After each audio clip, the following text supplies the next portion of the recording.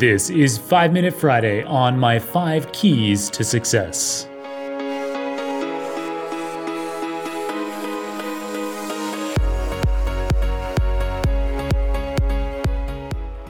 Last week, I hit my first ever 400-pound deadlift.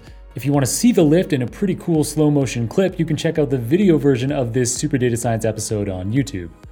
I've been weightlifting for over 20 years and I've never come close to a 400-pound deadlift before. My previous best attempt was 40 pounds lower, and that was just 3 weeks ago. Well, my previous best attempt before that was only 315 pounds, 90 pounds less, and that was in December of 2019. What makes this feat even crazier is that despite having been weightlifting for 20 years, I had to stop lifting weight entirely for most of 2020 during the pandemic lockdowns because gyms in New York were closed.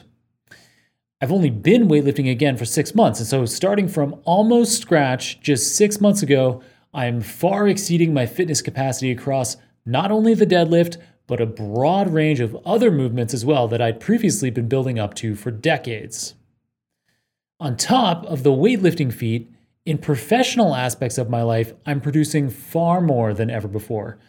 For example, I'm now creating 2 podcast episodes per week since taking over as host of the Super Data Science show on January 1st. Last year, I created only 4 podcast episodes on my own.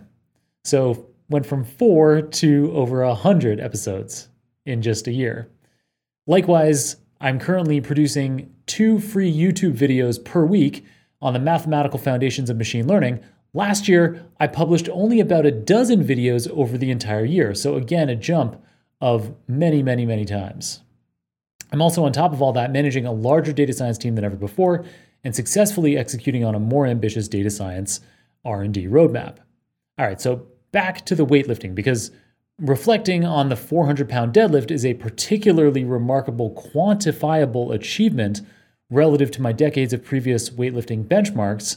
I identified 5 specific keys to success that I believe apply to essentially any challenging long-term goal. The first is to seek expert guidance to strategize on a plan. For fitness, for example, I use Brilliant Programming by an expert named Marcus Filly, specifically his Persist Classic programming. The second key is to rigorously log data while adhering consistently to the plan. As examples of ways to do this, I use habit tracking spreadsheets, which are espoused by my friends James Clear and Konrad Kupczynski. You can listen to episodes 442 and 465 for details on these data logging approaches. Key number 3 is to focus. For example, no phone notifications and no switching between tasks when you're focused on the important task. To help me stay on track with both my habits and my mind, I have a daily mindfulness practice. So I use a program called Headspace for guidance while I meditate, and a headband called Muse for biofeedback while I meditate. You can listen to episodes 434 and 436 of the Super Data Science show for details on both of those things. Key number 4 is getting lots of sleep. So this, I think, is something that you can just track by kind of looking at the clock when you go to bed and when you wake up and writing it down, say in a habit tracking spreadsheet. I personally use a device called Whoop to track and is also provide me with rest and workout intensity suggestions. Finally, key 5 is to have a clean diet. So this might sound like something that's very specific to fitness, but I think that having a clean diet makes it easier to have more hours of focus and hard work on anything in any given day. So I think that this is very important across all kinds of goals. Personally, I subscribe to a meal plan to make adhering to a clean, portion-controlled diet easy. And on top of that, I can count on 2 hands the alcohol servings that I've consumed in the past year. All right, so reviewing those 5 key steps to achieving any long-term goal. It's 1, seeking expert guidance to strategize on a plan.